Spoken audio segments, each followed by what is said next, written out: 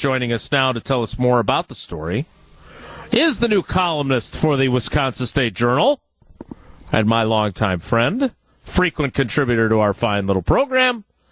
It is Jim Polzin. Jimmy, good morning. How are you? I'm great. Thanks for having me. So, you know me, I like Greg Gard a lot. This story took me by surprise this morning. When you got this email with this audio of this meeting, did this take you by surprise? And take us through your process as this story unfolded for you.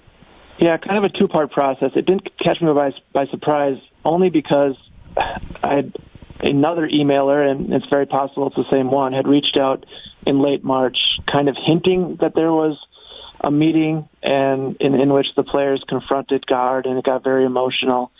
And I did some digging at that point, and nobody was willing to talk. You know, you had guys moving on to different schools. You had guys moving on to pro careers who just didn't want to get caught in the middle of it. And so it just went nowhere, and there's been a little bit of smoke over the last couple months, but, you know, nothing that I could report. And then yesterday around 4, a little after 4, this audio file gets sent to me, and I was a little reluctant to click on it because, you know, you're not supposed to click on, files from people you don't know, and it was an anonymous account. But eventually I did, and it was eye-opening. And listen, I hope I was fair in this story, and it needs to be pointed out. This is 37 minutes of a meeting that took 2 hours. This is clearly the worst part of that meeting, and it's sent by someone who, you know, clearly has an axe to grind. So I think that context is important, that there was an hour after this meeting that we don't know what happened during that stretch. And, you know, I've had a couple people in the story, I put that, say that they thought it was a positive experience, that they thought something good came out of it, and they thought Greg Gard handled it well. I've also had someone who thought it wasn't handled so well, that nothing changed after this. So I think, you know, 7 seniors probably went into that meeting. I don't know the breakdown of who felt good about it, who felt bad. So, Jim, what is the feeling you have had? You've covered the entirety of Greg Gard's head coaching career at Wisconsin. We have obviously had him on the show many times. I was taken aback by basically the point that these seniors were making was that they didn't feel like he cared about them at all. And there's one quote in there, obviously, in particular, I think it's from Trice, that says that he cares more about building his resume than about his players. That surprised me significantly. Even if you knew about the smoke that was billowing, were you surprised at how pointed these players' criticisms were? What's your experience been with Gard? Because I know you talked to him after you received this information. Yeah, no, I mean, this has been surprising. Let's go back a year when Kobe King came out with some of these same concerns, that he just didn't feel like, you know, Greg Gard cared for him, the player, and that he was just kind of, you know, a basketball player, not the person so much. And it was surprising to hear that for me, right? And then, you know, there was at the time, there were, you know, rumors that other people felt that way, but again, nothing came of it, and the team went on an 8-game winning streak and won to share the Big Ten title. So it was like, wow, you know, is it just, at the time, to me, it seemed like, hey, it's one guy. They got over this amazing, you know, this chaotic stretch and won a Big Ten title, and they can move on. So, yeah, for it to all come up again this year is a little bit surprising. I was surprised in listening to the entire 37-minute recording, just how pointed every player, it's 7 guys, they were with their criticism. It's not just one guy. It's not just one topic per se. It's 7 guys. They went from one player to the next, and a couple of them spoke twice. A couple of them were more outspoken, but, you know, I felt it was important to get all 7 guys in the story because it was really a unified front on their part. And some of the stuff they were saying, it's hard for me to believe they were saying it to a coach in the room, right to his face, and it was directed towards him. That was the hard part for me to hear again, because I'm right there with you, Jason. I've had a great working relationship with Greg Gard for 10 years. You know, he's been good to me with his time and insight. So the picture I have of him is clearly different than one that these players have or had. So again, like I need to point out that this was a February 19th meeting. I don't know that all 7 of them feel as strongly as they do during that 37-minute portion of the recording. That clearly could have changed. Talking with Jim Polzin from the Wisconsin State Journal. The story is at Madison.com about the seniors on last year's Badger men's basketball team having a confrontation in a meeting with Greg Gard about how they felt they were being treated. What was Greg's reaction when you called him? You have him quoted in the story, but what was that conversation like with him? Yeah, it wasn't. He was, I think, most angry about the fact that it had been leaked and that someone went in there in the first place with the intentions of recording it, and clearly had a plan, a possible plan to share it at some point. There were 11 people in that room, and you're on a team. You build trust. You're there for players all season long. It's been a really stressful year for Greg and his players. So to find out, 3 months, 4 months later, that trust had been broken by one person in the room, I think it hurt him. I think he sounded angry. He sounded hurt. I read him all the quotes I was going to use in the story. He sat there and listened, didn't really respond individually to any quotes or any player-specific complaint. He kept his comments very general. But he did defend himself, and he said there were players in that room who came to him afterwards and, for lack of a better word, made up and apologized. And again, I think he thinks that there were people in that room who thought it was a productive session, and that it was over. They moved on. They finished their season, and everybody kind of moves on to what they're going to do. So, that was my takeaway from my conversation with him, which lasted over an hour. So much of that was just talking and off the record, and I think he was trying to get information from me. I think he was, I don't know that he never necessarily tried to talk me out of doing the story. But I told him where I was coming from and why I thought that if I didn't do the story, someone else was going to do it. Because I know at least one other reporter got this audio yesterday. And my take to him was, at least with me, it's someone doing the story who's going to do his best to present both sides and be even-handed. Whereas someone else could get this clip and just post it 37 minutes without context, and it's up, and then you're in damage control. So I don't know if that got through to him at all, but he was gracious enough this time to talk to me for 45 minutes to an hour. So, Jim, you said that obviously there's a lot of players on there. Is there one thing that Greg, when you read him all those quotes, is there one thing that really hit home, or is it just the compilation of all this stuff? Because this doesn't paint a very good picture for Coach Gard.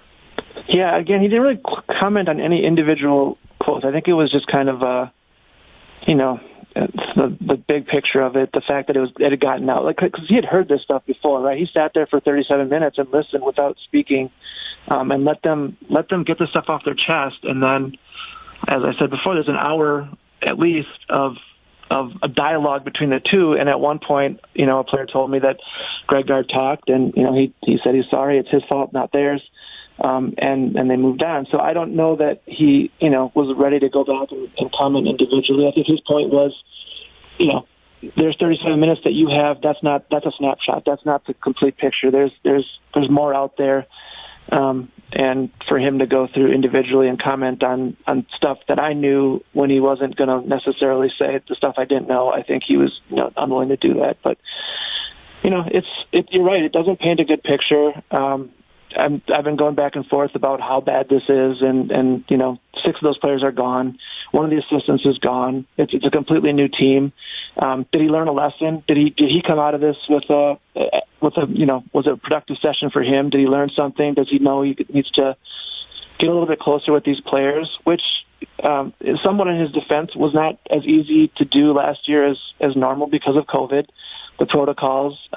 They weren't going out to eat on the road. They weren't getting together at home. There was so much they couldn't do last year. And one big thing they couldn't do was just go out and blow off steam. They couldn't go to bars. They couldn't go to friends. They couldn't go to with their parents. all the time. I think it was just kind of a slow, steady build-up. And then when you start losing games and you start the season ranked number 7 in the country and expected to contend for a Big Ten title, and they very clearly had Final Four thoughts. That was something after their postseason was robbed the previous season. They had designs of being a Final Four team, and it became pretty clear in January that they weren't the team they thought they'd be, and I just think that only added to the frustrations. And, the boiling point was reached on February 19th, I think. Yeah, I guess, you see that Davidson's the only guy that came back, and, he was somewhat critical as well. Is it just a big picture thing? All these guys wanted to move on and do something else, or do you think what they said in this piece, there wasn't anything moving forward, but Brad decided that it's still in his best interest to come back and play? Or why would he decide to come back and play if all these guys felt this way? Yeah, that's a good question. I think it comes down to individuals, right? I mean, all of them had to kind of process the situation individually. And, Trice and Ford are 23 and 24 years old. I didn't think there was a chance they were going to come back. They want to start making money. Potter's the same way. Reavers is the one who, threw his name in the transfer portal and maybe considered going elsewhere before pulling it out and deciding, hey, I'm going to go play professionally. Anderson and McGrory were transfers, and I don't know if they would have had big roles here next year, so I don't know how much that played a role in the decision. For Davison, it was really, he was never going to go anywhere else. He loves this university. I think he's got a long-term girlfriend that goes here. He does love, he loves Joe Krabbenhoft, who recruited him. He loves Madison, and he loves the university. So he wasn't going to go play somewhere else. I don't think that was ever an option. It was just, am I going to start my college coaching career? And I think he thought long and hard about it for a couple of weeks and decided, I am going to come back. And he's, I quote him in my story, late in my story, that he's had his ups and downs with Greg Gard, but it's still a guy that he considers a mentor and cherishes his time with. So, and that's, again, I struggled with these guys last night when I talked to them because they're saying something on, June 21st, whereas on February 19th or whatever, they were very strong in their criticism, in comments, by the way, that they didn't think we're going to get out, right? This was supposed to be a private gathering. And time might have healed some of those wounds, and certainly getting it off their chest might have healed some of that. So it was very difficult to have guys telling me one thing last night that was just completely different from what I was hearing on the recording, and that was the challenge for me was just what's real here, and what's how much emphasis do I put on stuff that was said 4 months ago. Talking with Jim Polzin of the Wisconsin State Journal, Madison.com is where this story can be found. Jim, I thought you did a fantastic job of being even-handed on this.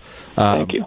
I have never played for Greg Gard, but I really like him. And so it was hard for me to read.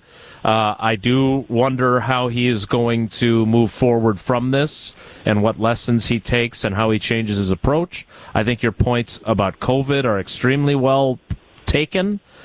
I am wondering if this is, we've spent a lot of time talking about the Aaron Rodgers story, saying that players are different than they were 20, 30 years ago. We're talking about professional players there.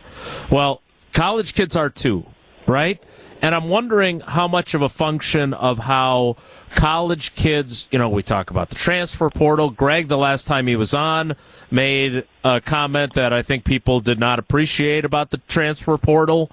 I'm just wondering, I read Nate Reavers' quotes and what he said in there, and part of me is wondering, did this impact the way he played, or was he playing poorly and looking for an excuse as to why he was playing poorly, as I read some of the things he said? How much of this do you think is just kid, and you and I are at this age where we could say this, kids are different now, right? Do you see that as part of this equation? Yeah, no, it's something I absolutely considered. Actually, Otzi and I were talking this morning about that because, I think that's very much part of this. I think they're different than they were 5 years ago. I mean, we don't have to go back much farther than that. I just remember that 2015 team as being a very, very talented, very, very fun team, right? And that was what made it special. But another thing I thought made it special was that it was a group of guys that never got above the program. They were very much in it for each other and for the W and for Bo and his staff.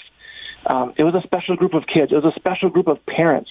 You know, Frank Kaminsky didn't play his first 2 years very much, and his dad wasn't going to give him an out and say, go somewhere else. His dad was going to tell him, stick with it and play through it and try harder, work harder, you know, prove you belong on the court. And you can go down the list of guys, Sam Decker's dad, all those guys, you know, they just, it was a unique group for so many reasons. And that's one of them is they were about, the name on the front of the jersey, not the back. And as cliche as that sounds, you know, I think that's true. And I don't want to make it sound like this particular group was about the name on the back and not the name on the front. But I do think 5 years later or 6 years later, we're looking at an era where kids have probably transferred before they've gotten here, and they're certainly more willing to look into transferring once they get here. I just think, you know, everybody, I think if you talk to Ben Brust, he probably considered transferring early in his career, but I don't know how serious it was. Now I think that timeline has been moved up, in part because it's so easy. It's just so easy to move now. And if you're unhappy, I think it's easier to get unhappy quicker.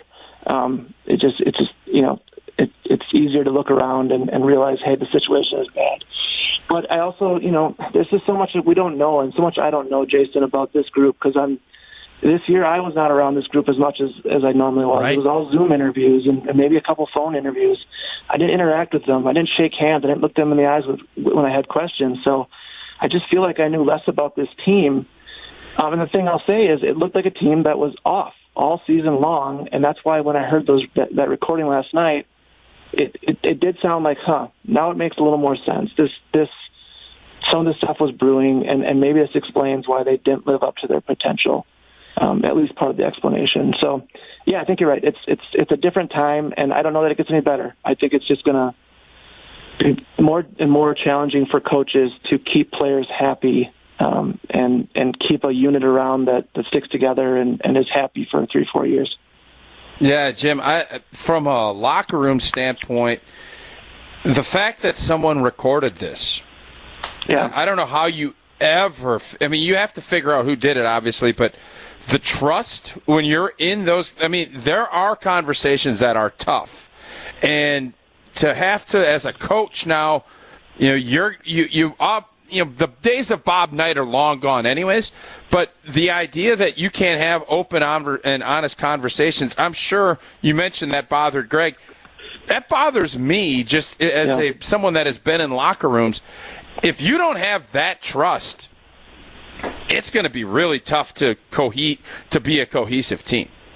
Yeah, I mean, you bring up a great point. I'm going to say one thing, and I have a question for you, Mark. My comment is, if you're Greg Gard now, what do you do? Every time you have a meeting, do you make people leave their phones at the door? I mean, do you make them empty their pockets? This is such an eye-opening event that happened. And listen, the part of it is, I suppose you have to trust the guys that came back, the guys that you have now, because there's a really, really good chance that, you know, I think 7 of the 11 people in that room are no longer with the program.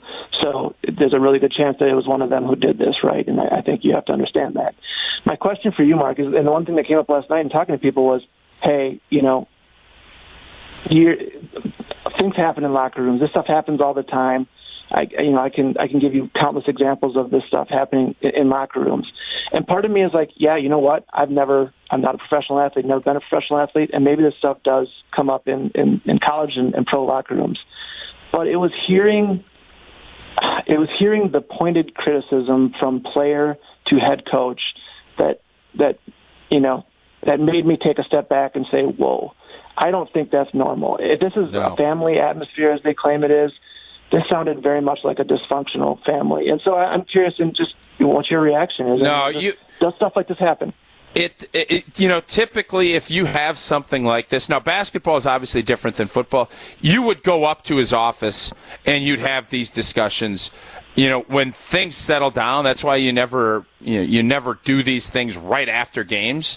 Typically you get done, then you settle down, and you go talk about it. But to be this coordinated and to tape it, that's unheard of. You remember when Antonio Brown was taping a post-game thing, because you're saying stuff about your opponents and other things that are meant just for you. If I'm Greg Gard, you can't be Johnny Paranoia, but you also have to regain that trust that what you're doing is with this group. So that, as a coach, that would be tough to overcome. And I'm glad, Jim, it's not just Jason that always has to ask a question on top of answering a question. That's one of the things that State Journal guys like doing. I learned from the best. Yes, and his name is Tom Oates. Jimmy, just before we let you go, I just want to point this out. You've probably seen this already, but a tweet from Sam Decker, who had his problems with Bo Ryan during their time together. Who the hell gave these guys the idea that they're bigger than the program? Never been angrier reading an article. And recording a meeting is the softest thing I've ever seen. Grow up. Coaches coach. Gard isn't the one on an 8-minute scoring drought every game. Get out of here. That is from Sam Decker, who had his own issues at times with his head coach during his playing career. Jimmy, you did a balanced job. You did a great job. We appreciate you making time for us to give us the insights into the process. Thanks, buddy. Yep, thanks for having me, guys. Take care. The story, again, is at Madison.com right now. This bothers me on a lot of levels, man. I would agree, and we'll explore more of that and continue the conversation next. It's Wilde Tausch.